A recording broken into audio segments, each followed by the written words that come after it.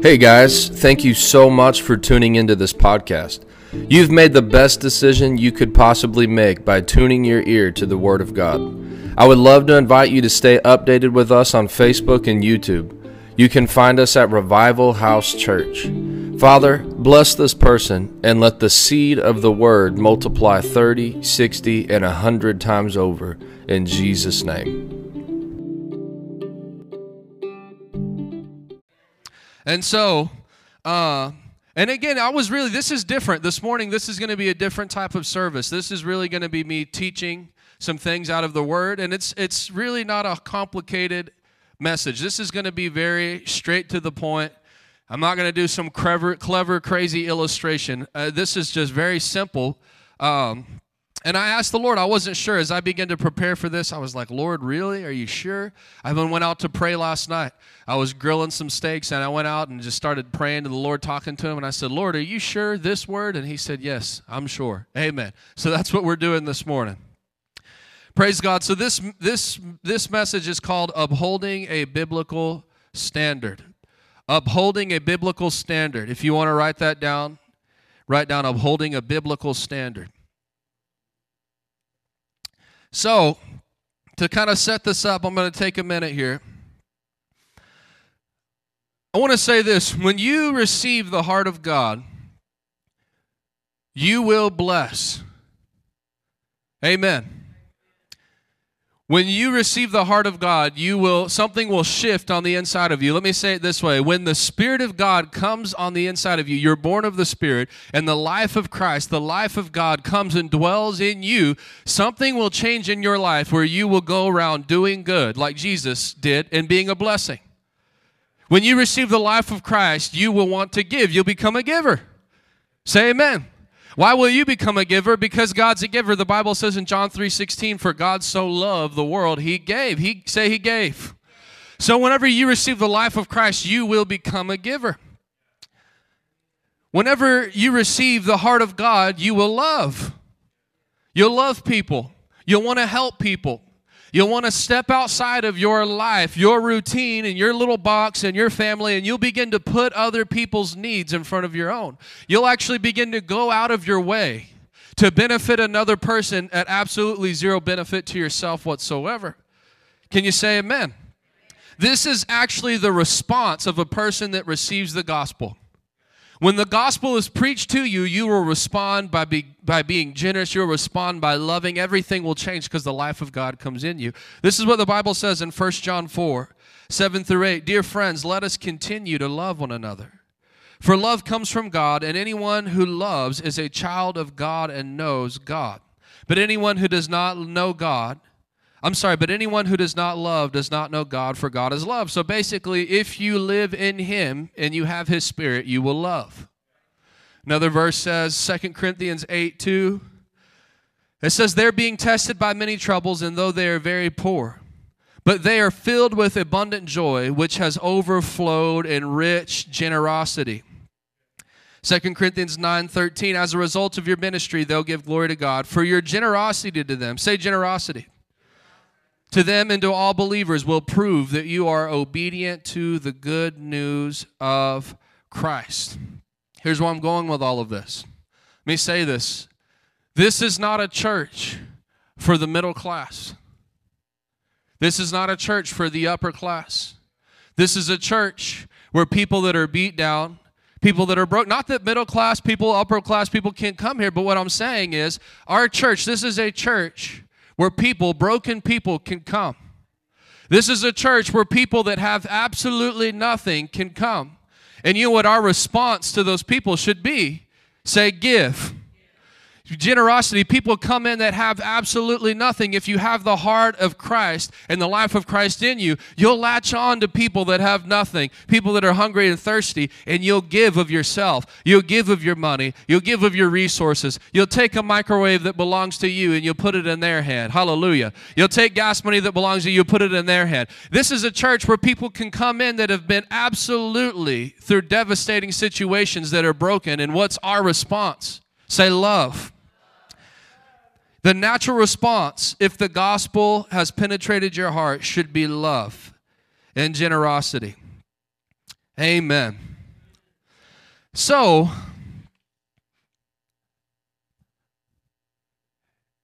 as God begins to penetrate and change your life, you're going to get hungry. You're going to begin to have the same heart as Jesus Christ. You're going to see people like Jesus sees people. And if you're really on fire for the Lord, I'm telling you something, people won't be an inconvenience. You'll be looking for someone to pour into. Because the heart of God is discipleship. He didn't say go and just build big churches and get butts and seats. He said go and make disciples.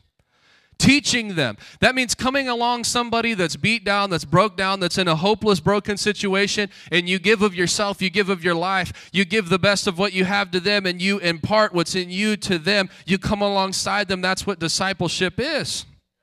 So when that gets in you, that's what you're going to do. Amen. But, okay, so, again, I asked the Lord, are you sure about this? But I also want to show you the other side of the coin. Okay? Look at Matthew 10, 16 through 17. Jesus said, look, I'm sending you out as sheep among the wolves. So be as shrewd as snakes and harmless as doves. But beware, for you will be handed over to the courts and flogged and whipped. You will be flogged with whips in the synagogues. I want to break some of this down for you. Be as wise as serpents, another translation says. Say as wise as serpents. So this is why I'm preaching this message, because we do have people in our church. You're getting on fire for the Lord. And everything in you is going to want to go out to help every person, to help every situation, to give of yourself, to give of your life, to give of your time, to give of your heart. And I want to tell you, number one, you should, because that's the response to the gospel. But number two, this is the message the Lord told me to preach this morning. In doing that, we must become as wise as serpents, but as harmless as doves. What is as wise as a serpent? I want to tell you this as well. I was reading Finis Dake's notes on this passage here. He said this: serpents never purposely expose themselves to attack. Say biblical standard. We should love people. We should give to people. But and I'm going to get to a kind of a point here in a moment, but we must, the Lord put it so heavy on my heart, we must as Christians uphold a biblical standard.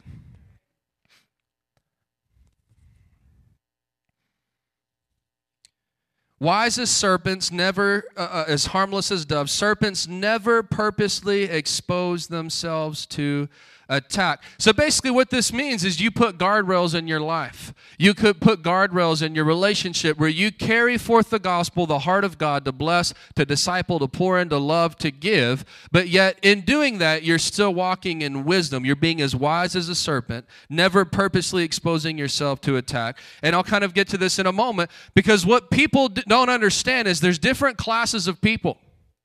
Let me tell you something this morning. Not everybody's sent by God into your life. And not everybody's sent by God into the church. And look at this in Matthew 10, 16 through 17, the same verse. I'm going to read it in the New King James. Behold, I send you out as sheep in the midst of wolves. And think about this. This is in the mandate, where he's literally sending them out. He says, cast out devils, heal the sick, raise the dead, preach the gospel, go to the cities, do all of that, carry forth the gospel. But while you carry forth the gospel, you need to be as wise as a serpent and harmless as a dove. Being wise as a serpent is never purposely expose yourself to the attack of the devil. This is where we need to get wisdom. Guys, can I tell you, I'm going to preach a message to you this morning that I've learned the hard way again and again and again and again.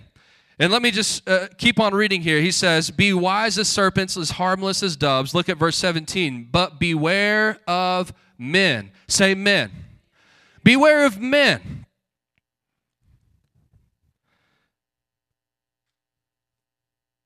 The devil will use people to try to destroy your life. When the Bible says that we're not fighting against flesh and blood, but principalities, powers, and rulers in the unseen world. A lot of Christians, that number one, they don't understand that we're fighting a battle. You need to understand that. We are fighting a battle against an enemy. And the battle that we're not fighting as against the little shadow that lives in the attic, right? That we're up there and the shadow moved across the room and there's just like, no, the devil doesn't use shadows in the attic to destroy your life. The devil uses people. Say people. That's why Jesus said you need to be as wise as a serpent, beware of men. What was he talking about? Because the enemy, when he comes to steal, kill, and destroy your life, he'll use people to do that. So you need to properly understand this. There's 3 classes of people. Look at John 10, 11 through 13. When the devil comes to attack, he uses a person. Listen to this. When God wants something done, he uses people. And I wish the church would get a hold of that revelation right there. It says that we are the body, he is the head. Amen. The Bible says, can the head say to the hand, I don't need you? Say no. So if we are the body of Christ, I was listening, I usually don't listen to Christian music on the radio because it's so cheesy. Half the songs that I hear, I just like roll my eyes. I'm like, look, Lord, I'm not trying to have a critical spirit, but I'm like, this is not even scriptural. Right? One of the biggest things that we sing, when you don't move the mountain, I'm asking it to move. You know that song? It's like, Lord, when did the Bible ever say God would move the mountain? Is that what he said in Mark 11? No, he said, you speak to the mountain and command it to move. Lord, I'm just asking you to move the mountain and it's not moving. Why do you think it's not moving? Because you're not doing what he said to do. He didn't say pray about the mountain. He said stand in your authority and stand in faith. And if you have faith of God, you speak to the mountain and command it to move. Still, I'll trust in you. It's just all these Christian cliche things. And I just roll my eyes. I'm like, Lord, that's not even biblical. And in fact, that's the only theology most Christians have. So they walk around being sick. They walk around being poor. They walk around getting their butt tore up day in and day out by the enemy because they don't have the Word of God rooted on the inside of them. And they're just a victim to the circumstances of life. But I did hear a song, and it was like, if we are the body, why aren't your hands healing? You've ever heard that song? And my wife went to turn it down, and I said, hold on a second. That's actually a good song. It's true. We are the body of Christ. Listen, this is where Christians need to get out of this. Because I've been a part of groups, all they want to do is pray about revival. And we think we're being real spiritual. Let's have a meeting on Tuesday night, and let's get a bunch of people in a room, and let's just pray for God to send revival. Are you understand? The way that God moves in the earth is he doesn't wave a magical wand and snap his fingers and things just miraculously start happening. No, we are the body. Do you want to know what God's answer to revival is? If God answers that prayer for revival, what he's going to do is begin to speak to a man, speak to a woman, speak to a group of people and give them instructions and give them a burden. And they have to obey that instruction. And when they obey, revival will come because God moves through people. Come on, somebody. That's why we can't be silent. Oh, well, we'll just pray about everything. I understand there's a place for prayer, but I've also heard this before, that David didn't pray about Goliath. There comes a time where you have to pick up the stone and slay the giant. Are y'all with me? Hallelujah.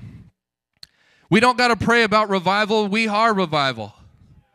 We are revival. If we really want to get revival in our cities, then we need to get the church awake and understand the gift that's in a fragile jar of clay. That the resurrection power is inside of you and inside of me. We need to get a hold of what we already possess in Christ and begin to go after the harvest, go after the lost, and obey the mandate of the gospel at all cost.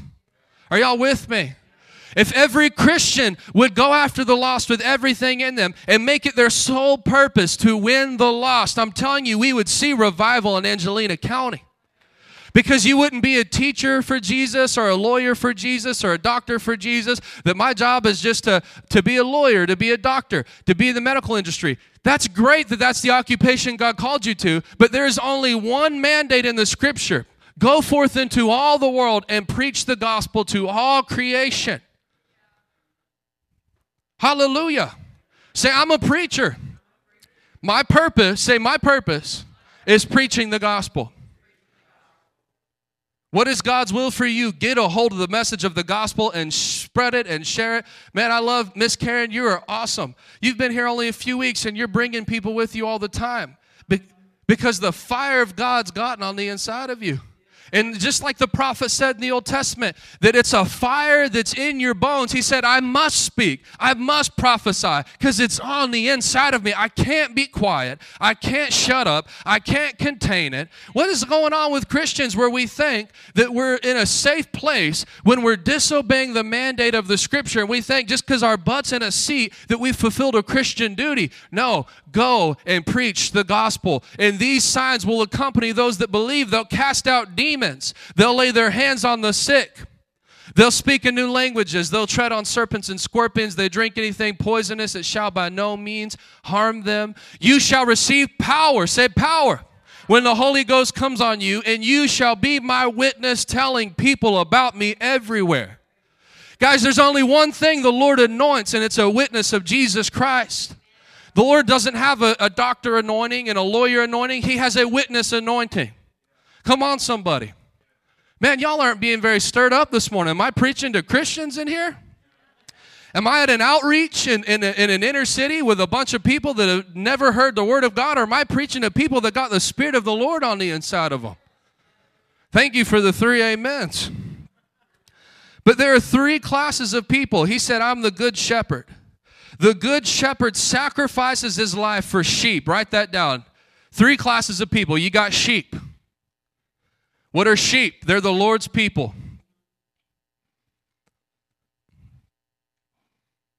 A hired hand will run when he sees a wolf coming. Number 2, second class of people, wolf.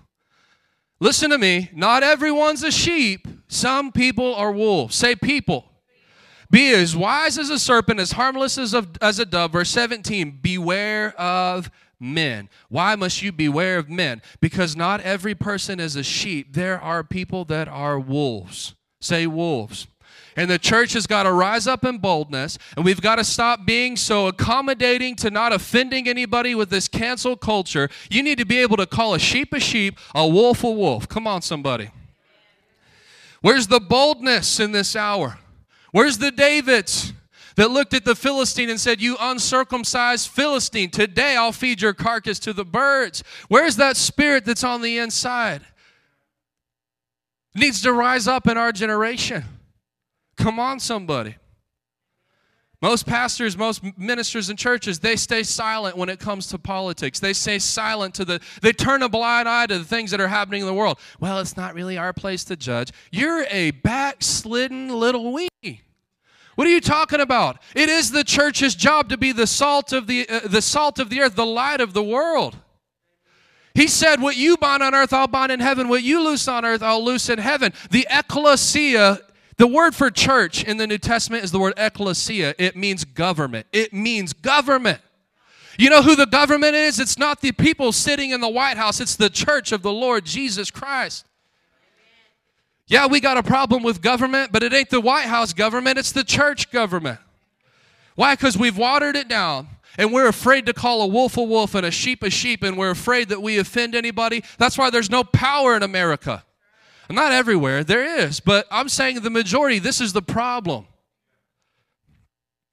Trying to be friends with the world when Jesus said, they hated me. Are you greater than your master? You think that if they hated me that they'll love you? They'll hate you because they hated me first. Come on, somebody. Lord, I'll preach to that wall if I have to. So there's sheep, there's wolves. And here's something interesting. A hired hand will run when he sees a wolf coming. I don't care if it makes me the worst person in Angelina County in the United States. If I was not a pastor and my pastor shut his church down during COVID, I would leave that church because by doing so, you just publicly showed everybody that you're not a shepherd of the Lord, you're a hired hand. Because the way you can tell the difference between a shepherd is a shepherd bats off, he beats down the wolves with the rod, but a hired hand flees when he sees the wolves coming. A shepherd sees an agenda against the people of God to steal, to kill, to destroy. And they fight, and they stand, and they lay themselves down. What do pastors think? Well, what if I have to go to jail? Are you not willing to go to jail for your church? You're not willing to go to jail for 3 days? For a small offense? You have no one in your church that would pay a couple $100 and bail your sorry butt out. Come on.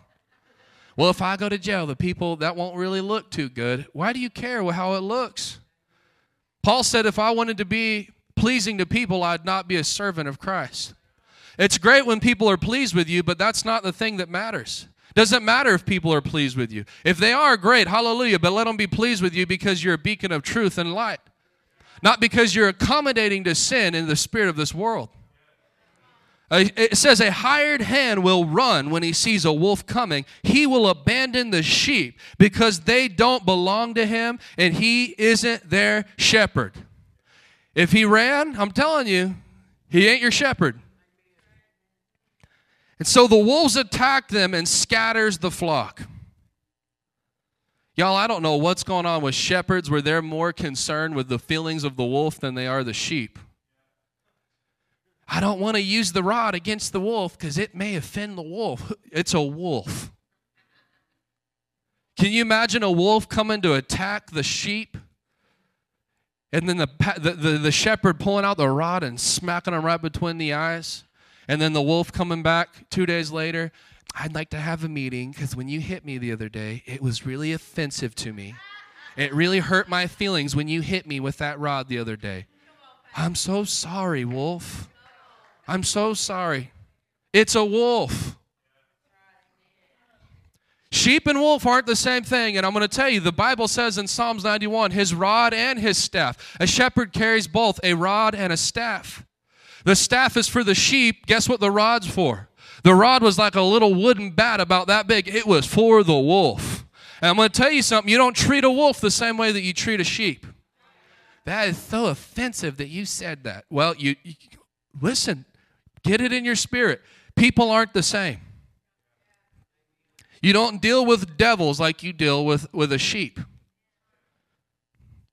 Well, I don't agree. Well, you keep not agreeing, and let's let this nation keep going to hell like it is. And maybe God will raise up somebody with a backbone and some boldness that are unashamed to speak for the Lord. So it says the wolf attacks them and scatters the flock. Well, I'll go ahead and tell you, I'm not going to get into this, but there's characteristics of a wolf. What does a wolf do? One of the things, it scatters the flock. It scatters the flock. The hired hand runs away because look at this, the hired hand runs away because he's only working for the money and doesn't really care about the sheep. Man, that sounds like something a man should have wrote and said there that's so applicable to this time. That is verbatim what the scripture says. If you ran away and you didn't stand, it's because you're only in it for a paycheck. You're not in it because you have any conviction or call from the Lord whatsoever. So you got sheep, you got wolves. Look at Matthew 7:15. Here's the third category of people. Beware of false prophets who come disguised as harmless sheep, but are really vicious wolves. So this is wolves in sheep's clothing.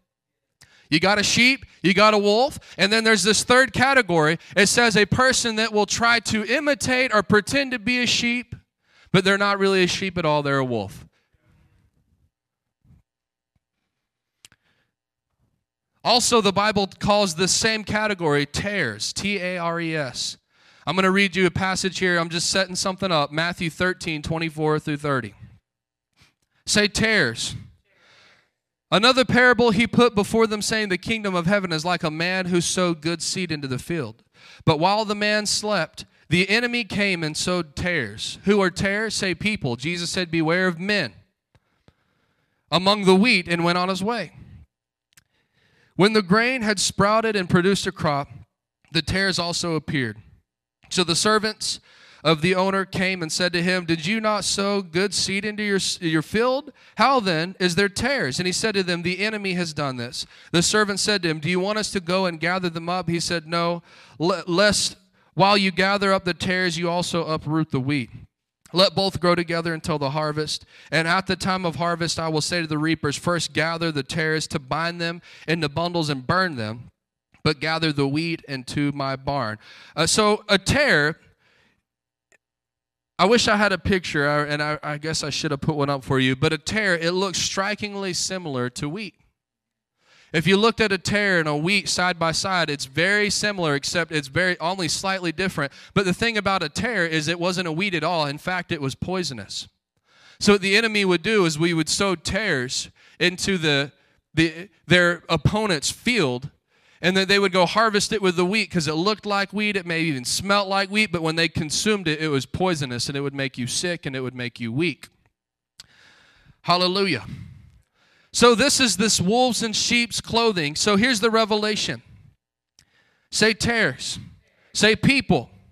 Here's the revelation. That means that there will be people that come into your life that look like harvest, but they're not harvest at all.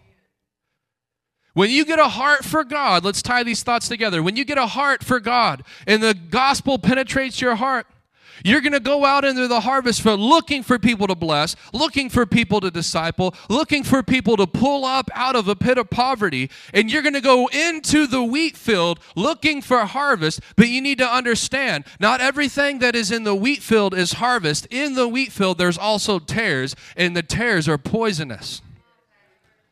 Say poisonous. This is why he said you must be as wise as a serpent, but as harmless as a dove. So as wise as a serpent, again, the meaning of that is serpents don't purposely expose themselves to attack.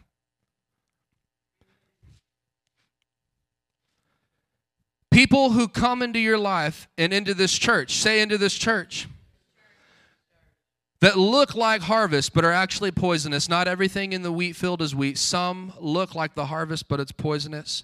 This is the wolves in sheep's clothing. You also need to understand this. It's talking about a wolf in sheep's clothing, not shepherd's clothing. So what does that mean? Is Jesus also prophesied that there would be people the devil tried to sow into a church, that they come into the place of a sheep. Right? They don't come trying to grab a pulpit. They come to get in the lives of people, to get in the fellowship, to get into the congregation. But they're actually a wolf. And what does a wolf do? Scatter the flock. And it's signed to steal, say kill, and destroy the child of God.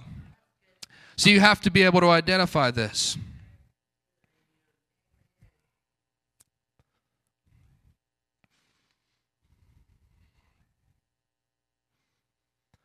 So,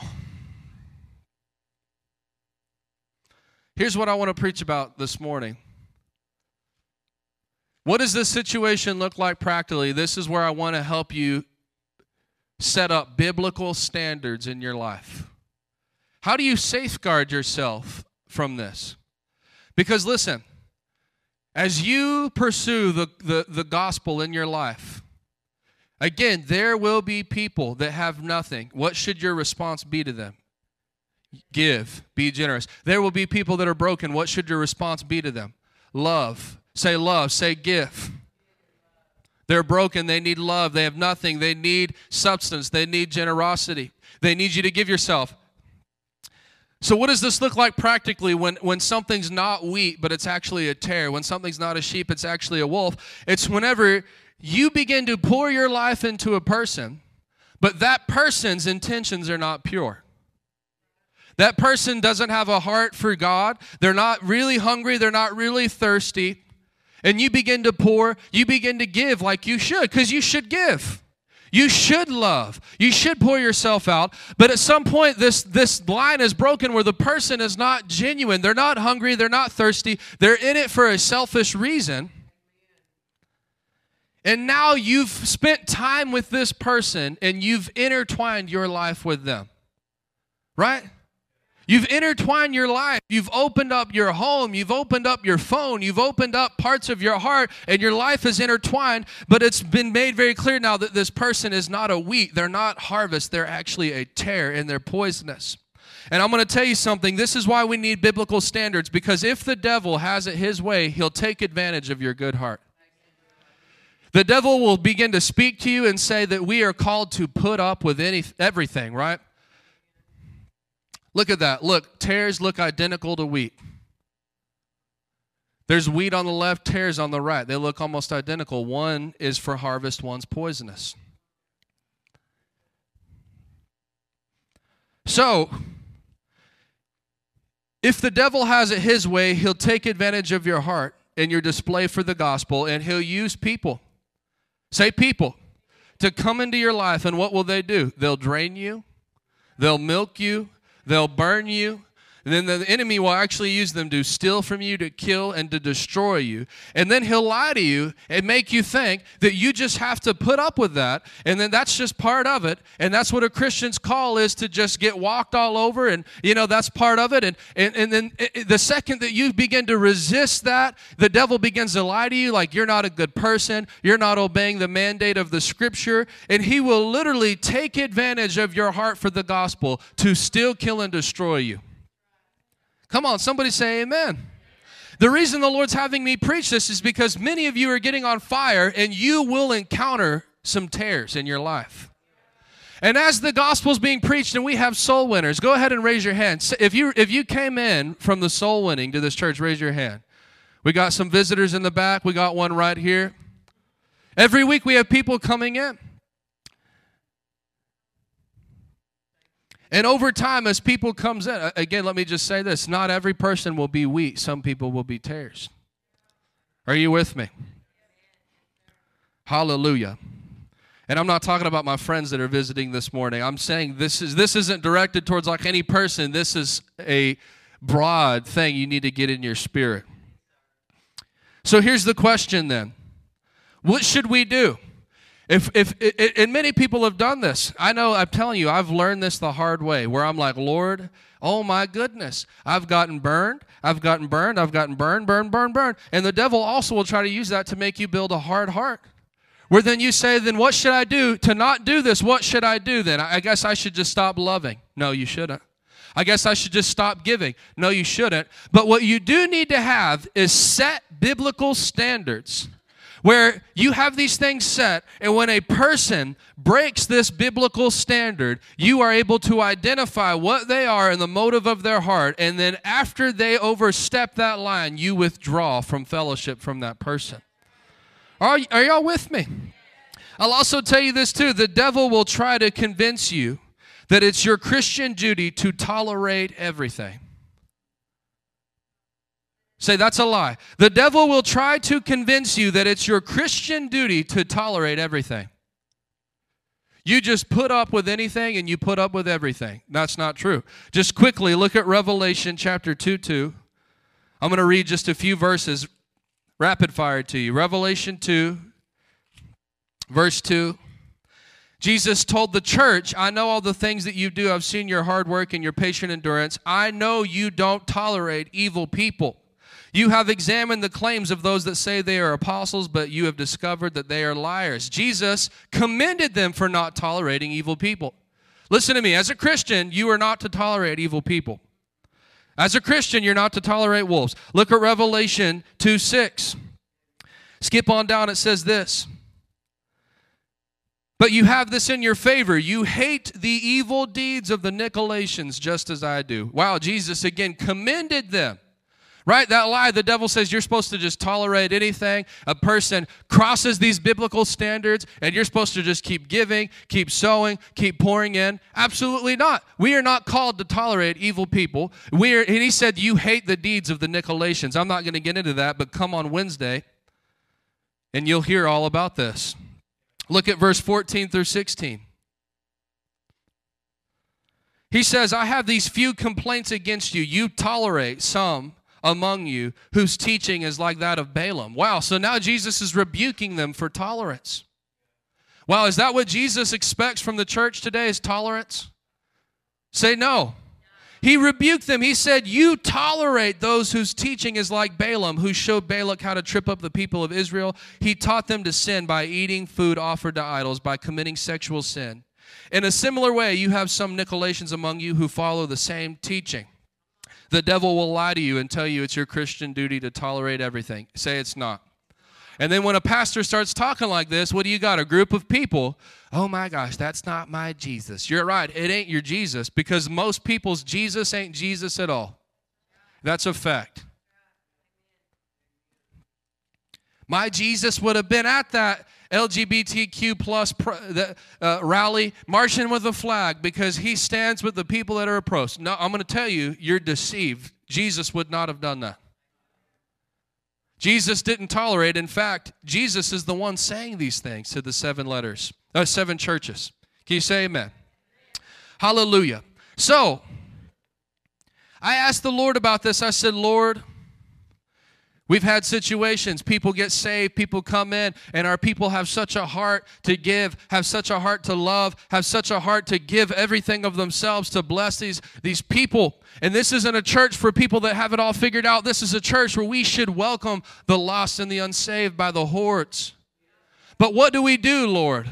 How can we stop this issue where people stop getting burnt and people stop getting broken and people stop getting abused by the devil? And immediately the Holy Ghost spoke to me and he said, uphold a biblical standard. You need to get this in your spirit this morning with your relationships. Uphold a biblical standard. Amen. I'm going to give you a few things here this morning. Are y'all still with me? This is upholding biblical standards, when to pull back and when to give yourself to a person. Let me tell you something. There is a time to give yourself to a person. Say amen. There is a time to pull back. Say amen. You need to learn when it's time to give, when it's time to pull back. Did you know that there's actually a time to end fellowship with people? I told y'all this was a different kind of service. I know you come in here sometimes and we're laying hands on and it's just the move of the Holy Ghost. That's great and wonderful. The Lord said, this is what I want to do this morning. You need to get this. There is a time clearly depicted in the Scripture where you must end fellowship with another person. And I'm going to give you 5 different circumstances in which that's to take place. Number 1, write this down. When to pull back from fellowship. When, if you uphold a biblical standard, how do you begin to separate the wheat from the tares? What's poisonous, what's sin into your life? A wolf in sheep's clothing that's come to steal, kill, and destroy you, to drain you, to use you, to abuse you, to milk you. How do you keep yourself from being burned? Hold these biblical standards up in your life. Number 1, when to pull back from a person, if they start creating divisions. If they start creating divisions. Look at Romans 16, 17 through 18. Paul said, and now I make my appeal. Now I make one more appeal, my dear brothers and sisters. Watch out for people who cause divisions and upset people's faith by teaching things contrary to what you've been taught. Look what he said here. Stay away from them. What should you do? Stay away from them. Guys, I'm telling you, we've got to stop being offended we got to stop being worried about offending people with the gospel. Jesus was not worried about offending people. Can you read Matthew, Mark, Luke, and John and see Jesus being worried that he was offensive? No. You know what? He understood this reality. I am the way, the truth, and the life. If it offends you, then so be it. Let your stinking butt be offended because it's the truth. Come on, someone. We think that we need to compromise the truth to try to win people, make friends, and influence people. And that the truth is going to repel people, but Jesus said you'll know the truth and the truth will set you free. Right? Everything in you, the devil will try to tell you, don't say that, don't do that, don't stand on that line, because if you do, they're just going to get hurt, they're just going to get offended, they're just going to think that you're being judgmental and that you don't love them. No, he said they'll know the truth. The truth is the only thing that sets a person free. And I'm going to tell you, here's another thing. Some people need to be offended. I can tell you in my life, there was times that I needed to be offended. There was times that word came in and it was sharper than a two-edged sword and it started dividing, it started cutting, and I didn't like the cutting, but then because I love the Lord, I had to go to the Lord and go to the Word and ultimately see that I'm offended because of this flesh. And Lord, I've got to lay this down. It's got to die. And whenever I killed and crucified that flesh and crucified that pride, guess what? The Spirit of the Lord came and I went to another level in the Lord. Y'all with me this morning? So what do you do from people that start causing divisions? It says stay away from them. Say period. No if, no ands, no buts. You begin to pour into a person's life and they begin to start causing division, what do? Hold up a biblical standard and walk away. I'm done. I'm done. I'm not saying that you're going to hell. It's not my place to judge that. But you know what? This is where you're at, and I'm holding up a biblical standard. I will go no further in this situation. Stay away from them.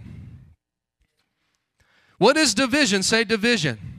This is what that word means. It's the act of separating something into parts. Man, I need to get moving this morning. Or the process of being separated. Say separation.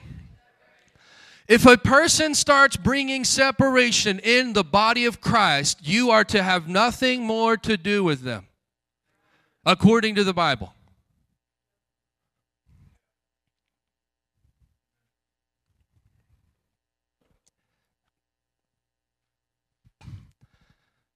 You start getting little secret phone calls about somebody that wants to call Sally Mae and say, you know, I just don't like this and this and this that's going on at the church. Guess what? That's division. That's division. Say division. You got somebody start coming and start trying to pin you against your leadership, pinning you against authority, pin you against your brother and your sister. That's division. What should you do? Have nothing more to do with them. Stay away. Say, stay away. Let's start having little secret meetings, and so that we can, that is a wolf. That's the spirit of a wolf. And I'm going to tell you something. Pastor, I don't like the way that you handle that. Well, clearly you don't understand the difference between a wolf and a sheep, because the Lord gave a shepherd a staff for the sheep and a rod for the wolf. You don't want to get smacked in the head, then don't be causing divisions. Because guess what? If you start causing divisions, you're a wolf. If you're a wolf, you're going to get smacked by the rod. Hallelujah. Are y'all with me? Well, I don't like that. Well, that's the Bible. Sorry. In fact, this isn't some light thing. Look at Proverbs 6, 16 through 19. These are 6 things the Lord hates. People don't even have this vocabulary. All they know is the God of love. Love, love, love, love, love. God is love. And it's true. God loves. He is extremely gracious. He is extremely merciful. But here is a reality where the fear of the Lord comes in. There are things the Lord hates. That pen. There are things that the Lord hates. Say hates. The Bible says in Romans chapter 12, love what is good and hate what is evil. Christians get an A+ in loving what is good. Actually, not really. Most of the time, Christians hate what is good.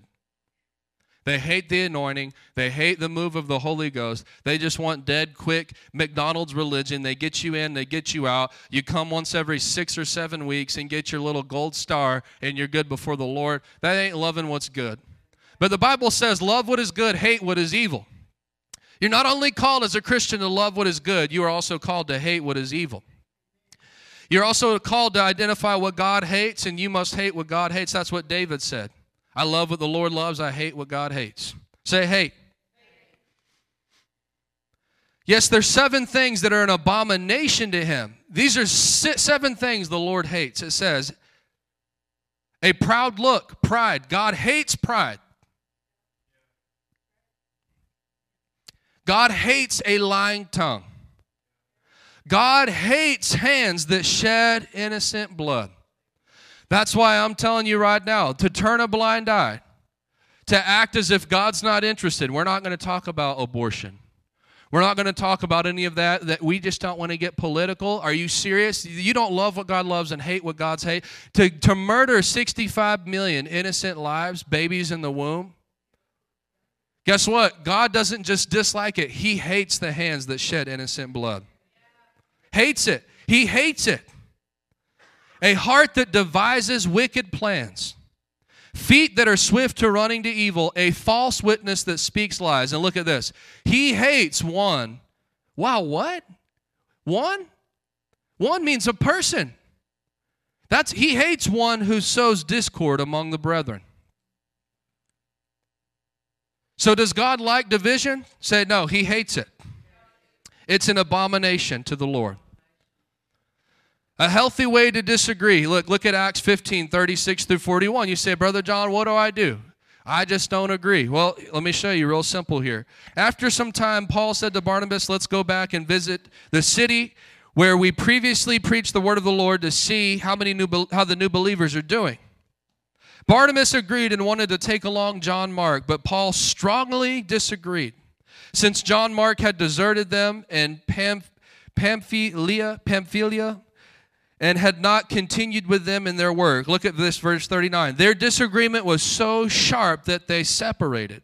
Barnabas took John Mark and sailed for Cyprus. Paul chose Silas, and he left the believers, entrusted him to the Lord's gracious care. Then he traveled through Syria and Cilicia, strengthening the churches that are there. What did they do when they disagreed? They separated. Say they separated.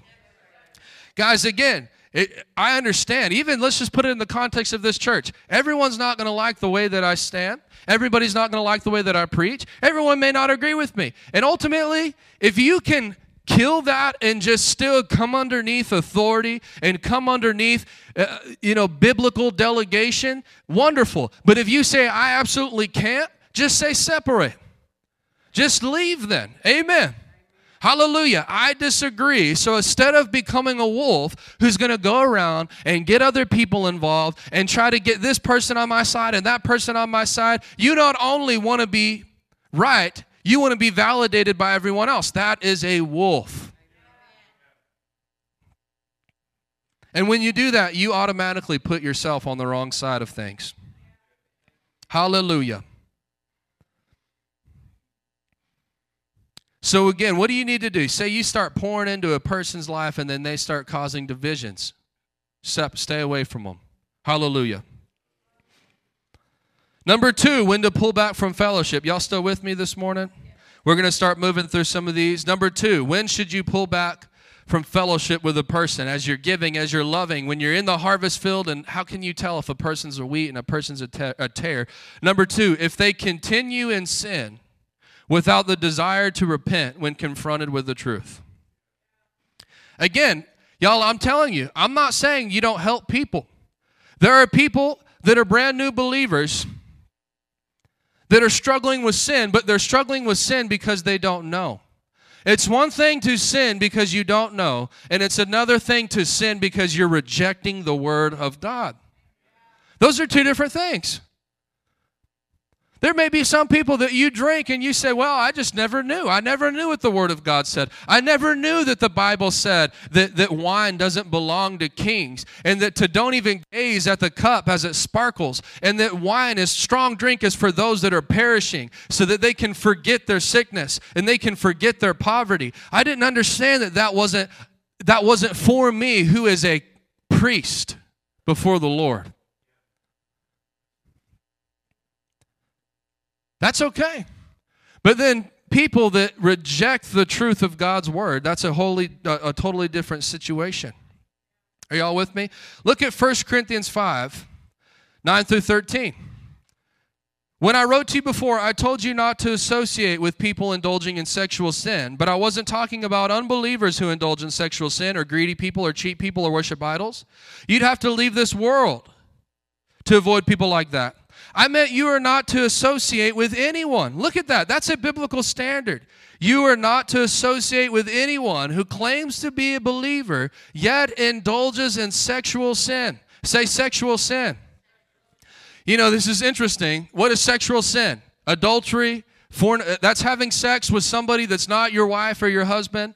Fornicating is having sex outside of marriage. Homosexuality, having sex with a person of the same sex. This is all sexual sin.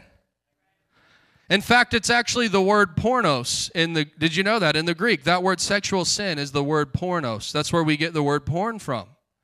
You are not to associate with anyone that claims to be a believer yet indulges in porn. Wow. Y'all still with me? Look how low the standard's been brought. Say greedy. If you look at that Greek word, it actually means the worship of mammon. What is mammon? Jesus said that a servant can't serve two masters. You'll love one, you'll hate the other. You cannot serve God and be a slave to mammon. What is mammon? It's a demon of money. And worship idols that are abusive. Drunkards, say drunkards. You know what the word drunkard here in the Greek is? It's the word methos. M-E-T-H-O-S. You know where we get a substance that comes from that word? Meth. Say meth. Methos is the Greek word for the word drunkard. But again, you start talking about drinking, especially in 2022, and everybody's just, they're going to go run to YouTube and find some dude in his mom's closet that just tries to pacify and justify everything with the word of God. The word drunkard is the word methos. Let's see if anybody's a hypocrite, because there's a lot of people that if a Christian were to say, man, you know what, we were just barbecuing Sunday afternoon, and I just had a couple of beers, you'd say that's no problem whatsoever. But what if a Christian came to you and said, man, we were barbecuing Sunday, and I just took a couple hits of meth. Nothing much, not a whole lot, just a couple little hits of meth. You would be sitting there saying, what in the heck? Bro, that ain't right. It's the same word. Drunkard is methos in the Greek. It's where we get the word meth, methamphetamine. Are y'all with me? So what does it say? You're not to associate with anyone. Say anyone. Oh, Brother John, what if it's my best friend I grew up with? What if it's my own sister? What if it's my own brother? That's why Jesus said, you think that I came to bring peace, but I actually came to bring a sword, dividing even households against each other. There will be in a house two that are for me and one against, and one that are for me and two against. That fathers will turn against their sons and mothers will turn against their daughters. How is that scripture even possible to be fulfilled? Only if the church holds up a biblical standard. Is it out of self-righteousness and judgment? Absolutely not, but it's in the truth of not watering down the gospel. Listen to me, we cannot water down the gospel. It says this, you are not to associate with anyone who claims to be a believer. Listen, it's not talking about unbelievers. If you're not a believer, you can do whatever the heck you want. I'm going to tell you, you'll go to hell if you're not a believer, because there's only one way to go to heaven, that's through Jesus Christ. You're not going to go to heaven because you're a good person. You're not going to go to heaven because you tried to be good and you never killed anyone, and that's good, and so now you get your ticket to heaven. Jesus said, I am the way, the truth, the life. No one comes to the Father except through me. So if you're not a believer, you're not held to the standard, but you must become a believer or you will spend eternity in hell. But if you are a believer, listen to me, your life gets put into a different category. There are expectations for you. In fact, according to the Bible, there are standards that you must meet as a Christian. Did you know in the book of Revelation, Jesus spoke to churches and said, I have examined you. I see the things that you do, and I have found that you do not meet the requirements of my God. He said, your actions don't meet the requirements of my God. You can't be a Christian and continue in sexual sin or be greedy or worship idols or be abusive or be a drunkard. The Bible says don't even eat with such people. Why would you not eat with them? Because you're holding up a biblical standard. He says it isn't my responsibility to judge outsiders, but it certainly is your responsibility to judge those inside the church who are sinning. What?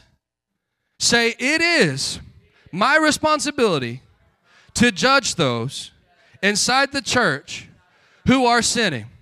Say, it is the church's responsibility to judge me when I'm sinning. Hallelujah. Don't start with all this poop. Nice word to say it. We're in church. Come on. The Bible says don't judge. Really? Is that the only scripture anybody knows in 2022? Because we just read where Paul said it is your job to judge. And you will know a tree by its fruit. And it's not to condemn. It's not because you're more holy than thou and self-righteous. It's because there is a standard of the gospel. And it's this. You need to understand. We can't water it down. 1 Corinthians 6, 9 through 11, Paul said, don't you realize that those who do wrong will not inherit the kingdom of God? Don't fool yourself.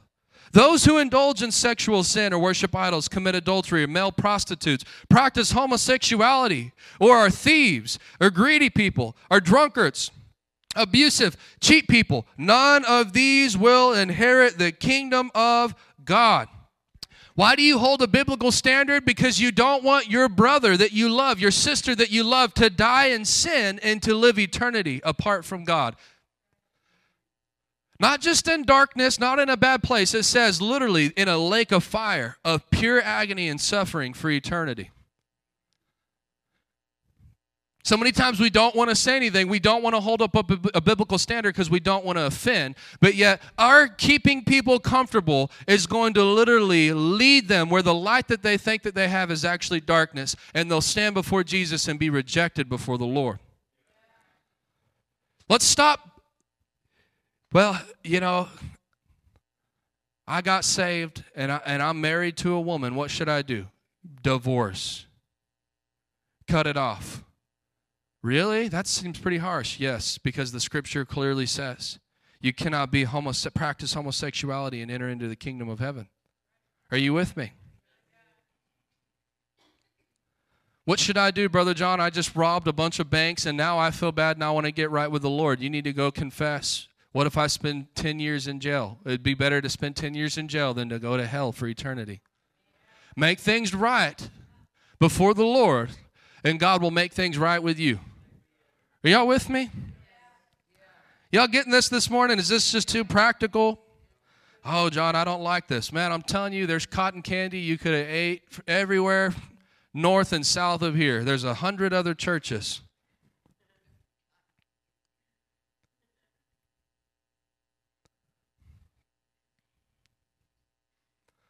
And here's the ultimate reality. So Paul says, don't even eat with such people. Have nothing to do with them. You're not to associate with them. It's not out of a place of self-righteousness. Here's the ultimate reality. You need to learn. Until a person's ready, there's nothing you can do. We want the best for people, and I'm going to tell you, as a pastor, I've seen it. I want more for people most of the time than they want for themselves. You want someone to succeed so bad, and you just go through the ringer, giving of yourself, giving of your time, giving of your heart, as you should to people, but they're not interested in the things of God. They're not interested in surrendering everything to follow the Lord Jesus Christ despite all of your efforts. And I'm telling you that the devil will use you and milk you and run you dry trying to accommodate that person. But what you actually need to do is you need to turn that person loose and let their life be what it is and pray for them that their soul may be saved. Because you need to understand this. Sin is not supposed to produce desirable results in a person's life. I can tell you, as parents, I can already imagine. Our kids grow up, they start rebelling. And you have a father's heart, a mother's heart. All you want for your children is to help them, to bless them, to love them. But I'm going to be honest. Sometimes we do that and we keep them comfortable, and we are actually hindering the process of God in their life by keeping a person comfortable. Because what should happen is this. Think about the prodigal son. Are y'all still with me this morning? While the child was in the father's house, they had plenty to eat. While the child was in the father's house, they were blessed. While the child was in the father's house, they were clothed with the finest clothes. But when the child said, I want to go pursue wild living in the city, guess what? The father didn't follow after, did they? No, they were allowed to be turned over. Go live how you want to live. Do what you want to do. And guess what? That lifestyle produced poverty. That lifestyle did not produce success, but what it ultimately did was drive that child, that man, to the point where he humbled himself and said, even in my father's house I had food to eat. I'll go and repent and make things right. Maybe he'll accept me as a servant. Guys, I'm telling you, even as parents, you've got to hold up a biblical standard, even with children. Are y'all with me? A biblical standard. If you want to go live in sin, I'm going to tell you, I love you and preach the gospel to them, but you need to let sin have its work in their life. Because we're trying to feed things and keep people comfortable and keep pouring into them, and hopefully they'll just see the light. All the while, the devil's using that person, whether they know it or not, to milk you, to milk you, to milk you, to run you dry. Are y'all with me? Hallelujah. Until a person gets hungry and thirsty, there's nothing you can do.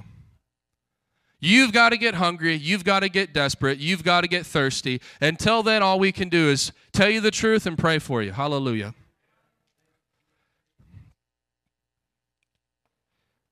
Let's keep moving on. Y'all still with me? Look at number 3. We just got a couple more here. Number 3, when to pull back from fellowship. If they live idle lives. When should I pull back from fellowship? And let me just kind of tie this last point together. So again, hypothetical, you're pouring into someone's life. You're giving of yourself, you're giving of your time, you're giving of your money. But then it's very clear. They're like, no, I don't want the church thing. I don't want the Jesus thing. I'm not interested in that. I would actually like to continue in the situation that I'm living in. You need to just let it go then. Let it go. Pray for them. Love them. Bless as the Holy Ghost tells you. But your obligation to continue pouring into that, that's not a harvest right now. That's a tear. And until their heart gets ready, they will not become wheat for the harvest. They'll continue to be poisonous. And if you consume it, the enemy will use it to kill, steal, and destroy you. Say biblical standards. Don't even associate, don't even eat with people that want to claim that.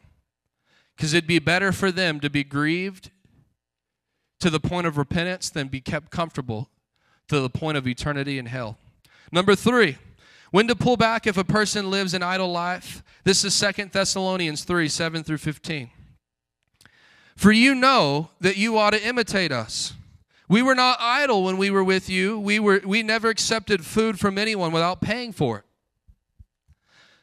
Listen, Paul's saying we weren't moochers. We didn't run around trying to mooch off everybody, just trying to hope, hand an empty hand, hoping that somebody sees our struggle and helps us out and blesses us. He said, no, we worked hard day and night so that we would not be a burden to any of you. Say hard work. He said, though, because he was a preacher and teacher of the gospel, he said, we certainly had a right to ask you to feed us, but we wanted to give you an example to follow. Even while we were with you, we gave you this command. Those unwilling to work will not get to eat. Can you imagine that?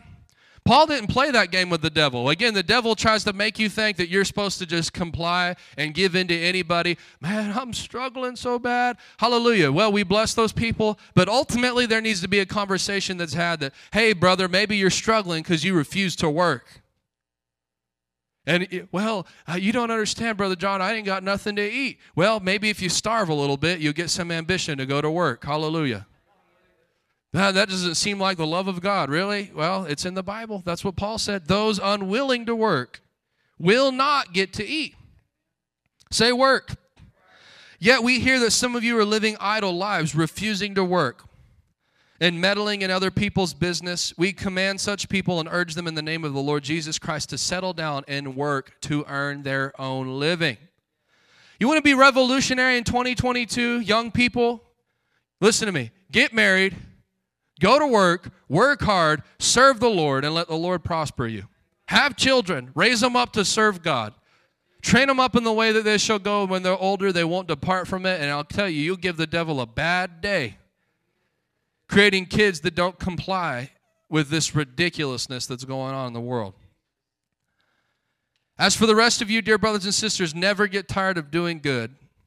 Verse 14, take note of those that refuse to obey what we say in this letter. Stay away from them so that they will be ashamed. What did he say? Stay away from them.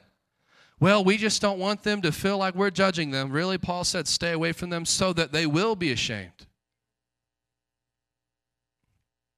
Again, we just do everything to try to keep people comfortable when sometimes a person needs to feel conviction. They need to feel like this is not approved. Sometimes people need to be told what you're doing is not approved of by God, period. There's no way to sugarcoat it. There's no way to wrap it in caramel and put it on a stick like a lollipop and put it in your mouth to make you feel better about it. What you're doing is not acceptable to the Lord, and you need to get things right. Are y'all with me? So this is very practical. If they live idle lives, if they refuse to work. You may seem like, John, that seems like a super practical point. Well, I'm telling you, we've had issues with that in this church. We've had issues where I've had entire families leave because I went and had a conversation with the man who was in at work, who was always struggling, and it's like, hey, we're going to this retreat, we're going to this meeting, we're doing this stuff. I can't come because I need gas money. Well, maybe you don't have gas money because you're 30 years old and you refuse to go to work and serve the Lord. And instead of going to work, you're sitting at home playing video games and sending your wife out to work a part-time job. Men, that's not right. I'm going to tell you, the man's role in the Scripture is to provide for their household and for their family. I'm not telling you that women can't have a career and can't work, but the Bible clearly teaches that a woman's role is to take care of her own household and her children. Fathers need to be fathers. Mothers need to be mothers. Men need to be men. If you're sorry but sitting at home while your wife's at work, you better expect that none of your prayers are going to get answered by the Lord. Because you're out of order. So I went and said, you need to go to work. And it was rejected. Oh, John, you're so mean. You're so... And they just left the church. Go to work. Get a job. Hallelujah. Again, what do you do when someone's coming into your life and you're in the harvest field and you're trying to sow the gospel and you want to give and you want to love? The devil will take advantage of you. I'm not telling you not to bless people, but when you start having a conversation where you bless and you bless and you bless, and now it's a month and they're still just standing there just wanting a blessing, just wanting a handout, but they're refusing to put their feet on the ground and go to work and allow God to prosper them. But I tell you, you're unwilling to work, so you shouldn't get to eat. And then if you don't like that and you're just expecting a blessing, what do? The Bible says stay away from them. Stay away from them so that they'll be ashamed. Y'all with me? Hallelujah. Look at and I'm going to talk about this. There's actually qualifications. You think, and I'm going to tell y'all, we give like nobody's business at this church. We bless people left and stinking right, and it's such a blessing to be able to do that. But there is a problem when people start expecting something. If you think that it's anybody's job, and anybody, whether they're a Christian or not, and people have this mindset, I'm going to come off the street and you should pay my bills because you're a Christian, and if you don't, I'm going to make you feel bad for not doing it. Man, you're a liar from the devil. God does not expect that. That is wrong. And I'm not talking about not blessing people, not loving people, but sometimes there needs to be a confrontation. Why are you struggling so much? Well, maybe because you're on your 7th marriage and you've cheated on 6 of them. And so therefore you live in a situation where, man, I'm just trying to do this on my own. Why do you think you're doing it on your own? That needs to get dealt with. You need to repent and humble yourself before the Lord. Are you with me? Man, my children ain't got any food. Really? Because you spend it all on beer and drugs? And I'm not talking about showing mercy and grace to people, but what I'm talking about is holding a biblical standard. When you see a pattern, you have to draw the line, or you will be milked for everything that you have. Are y'all with me? Here's qualifications in the Bible. Look at 1 Timothy 5, 9 through 16. Paul said for a person to receive continual support, they had to meet these qualifications. A widow, say a widow. I'm going to just say this too, and y'all listen to me. I love you. Do you know I love you? A widow is not somebody that is divorced. A widow is somebody who stayed faithful and then their spouse died. A woman whose husband died. Okay? Is put on the list for support. Must be a woman who is at least 60 years old. Wow. Do you know in the New Testament church, if you were 58, you couldn't be put on the list for support?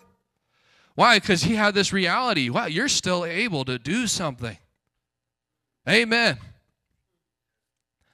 And she had to be at least 60 years old and was faithful to her husband. Y'all think I'm being harsh? Can you imagine going up being a widow, that a single woman or something in this day and age that came to the church for support, and Paul looking at you and say, you were unfaithful to your husband? So no, that's not loving. Why don't you repent and make things right? She must be well respected by everyone because of the good that she has done. Has she brought up her children well? Has she been kind to strangers and served other believers humbly? Has she helped those who are in trouble? Has she always been ready to do good? The younger widow should not be on the list because their physical desires will overpower their devotion to Christ and they will want to remarry. Then they would be guilty of breaking their previous pledge. And if they are on the list, they will learn to be lazy. Wow, say lazy. God doesn't like lazy. Say, church, it's not to tolerate lazy. We don't give because you're too lazy to do anything to get blessed by the Lord. There's nothing wrong with helping a person out and blessing them, but if you are struggling because you're lazy, you're going to struggle to the day that you die. If they're on the list, they'll learn to be lazy and will spend their time gossiping from house to house, meddling in other people's businesses and talking about things that they shouldn't.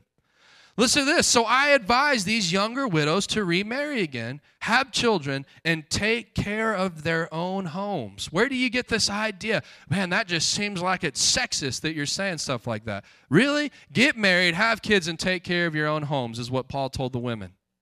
Are you with me? Don't shout me down. This is the Bible. Hallelujah. Get married. Say, get married. There's a blessing for being married. Hallelujah. I'm telling you, some of you women, like if something, God forbid, whatever happened, you don't have to stay single. Get married and let a man of God bless you and spoil you rotten. Come on, somebody. Then the enemy will not be able to say anything against you, for I was afraid that some of you have already gone astray and now follow Satan. If a woman who is a believer has relatives who are widows, she must take care of them and not put the responsibility on the church. Then the church can take care of the widows who are truly alone. I'm going to also tell you this as well. Guys, children, it's our responsibility to take care of parents. You understand that? The Bible actually said in a biblical order of things, if a person was absolutely left out, beat down, broke down, couldn't pay their rent, they're an elderly person, the biblical standard is to actually go to the children first and tell them that according to this word, you have an obligation to take care of your parents. Come on, somebody. You have exactly, yeah. I mean, there is a standard for sin, but I'm talking about in a godly situation. Godly children should take care of godly parents. Are you with me?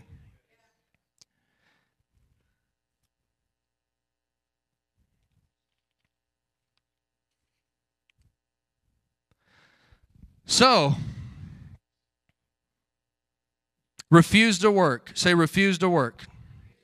If you start identifying that trait with someone, man, they just want to get blessed. They don't want to work. They don't want to go to work. They don't want to do that. Then it says stay away from them. Cut it off. Say biblical standards. All right, let's finish up with these real quick here. Number 4, when to pull back from fellowship if they refuse to obey the Scripture. Very simply, look back up at 2 Thessalonians 3:14. Take note of those who refuse to obey what we say in this letter. Stay away from them so that they will be ashamed. Say, stay away. Again, Paul wrote this letter, and he would tell the pastor of the church, stand up and read it out loud. And then he told the Christians in the letter, I want you guys to listen to what's being read, but I also want you to look around and see who's in the room. You guys want to do that? Look around. Go ahead and take a look. Let's be biblical for a minute. See who's in the room? So the Bible says that you take a look and see who heard the word, and then you watch and see what that person does with the word. And if a person hears this word and is confronted with the truth and then wants to walk away and have a lethargic attitude towards the word of God, you are not to agree with that person. You aren't to baby that person. In fact, it says that you are to end fellowship with that person. Have nothing to do with them. Come on, somebody. You cannot have a lethargic attitude when it comes to the Bible. Oh, I know the Bible says that, but oh well. Amen. And again, this will follow under the same point. You can't help somebody until they want to get helped, until they humble themselves under the mighty hand of God. If they'll do that, it says the Lord will lift them up. If you draw near to the Lord will draw near to you. The Bible says, I was once young and now I'm old, and I've never seen the righteous forsaken or his seed begging for bread. But I tell you, any person that comes to the end of themselves and lays their life down to follow Jesus and his word, the Lord will lift you up. The Lord will take care of you. The Lord will bless you. Number 5, and we're going to end with this today. When to end fellowship with a person. Number 5, if they start spreading false doctrines. Titus 3:10-11. It says, if people are causing division, say division, among you, give a first and second warning, and then after that, have nothing more to do with them. So this is interesting because in the NLT, it uses the word division, but if you look at this in the King James, look at the same verse. A man who is a heretic, say a heretic. After the first and second admonition, reject, knowing that he that is such is subverted and sinneth, being condemned of himself. So say heretic. So one translation says division, one translation says heretic. So basically, what does this mean? Put them together. This is a person who's causing division through heresy. What is heresy? What is a heretic? A heretic is this. A heretic is a professed believer, a person who claims to be a believer, yet maintains religious opinions contrary to that which is accepted and prescribed by the church. So a person that wants to go around deviating from the Word of God, preaching false stuff, guys, I'm going to tell you again, I get it when people, they've been in all different realms and walks of life, they believe different things, they've heard different things their whole life. There's nothing wrong with not knowing. There's nothing wrong with growing. But if a person wants to come into a church and openly just stay there to oppose the ministry of that church, to oppose the word that's being preached, that is heretical, especially if it's with false doctrine. Are you with me? And I've heard great men and women of God say this, that they've seen people come back from every kind of sin. They've seen people embezzle money, and then the Lord could restore them. They've seen people cheat on their spouses, and then the Lord restore them. But they said that it is almost impossible to come back from bad doctrine. Bad doctrine is the devil's best friend. Can you say amen?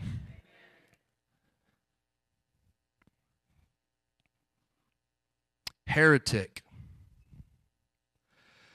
I'm just going to give you this one for free here. This isn't a point, but it's under the same thing. You need to watch. If I hear a person stand up after 30 years of ministry and say something like, I want you to take every book that I've written for the last 30 years on this subject and throw it in the trash, there's a problem with me. There's a problem that I have with that. You can't be a person that's just blown and tossed by the wind, by every new wave of theology. You need to be careful who you sit underneath. You know, I know God's raising up people. I know I'm a young person. God's raising up young people. But I'm going to tell you, the ministries that I've set myself under, the people that I truly listen to, are people that I can look at over a lifetime. Kenneth E. Hagin never got caught up in embezzlement, did he? I don't like that doctrine. I don't like the way that he preaches. Really? He had one wife. His children served the Lord. He was never caught up in embezzlement, never mishandled money. A man of God, a proven man of God, tested by time. Be careful listening to the newest dude that's got the biggest muscles and the skinny jeans and the ripped jeans, and then they're blasted all over the internet and blasted all over TV, and you build your life. That's good. I know God can use voices, but it's also important to see people over the test of time. Say faithfulness. Hallelujah. Careful who you listen to. You start popping out, I got a new revelation from the Lord. After 30 years, I've been in the full gospel ministry, and I've never been confronted with the gospel of grace. You've sat under Kenneth Copeland's ministry for 30 years and never been confronted with the gospel of grace? That's just ridiculous. Ridiculous. And I'm not judging a person, but I'm going to say, the Bible warned about those that would be blown and tossed by every new wave of doctrine. Hallelujah. Y'all with me? Praise the Lord. I told y'all this was going to be a different service this morning, but did you receive something from the Lord? Praise God. Hopefully this helped you. Gave you some permission to not let the devil just totally steal from you any longer.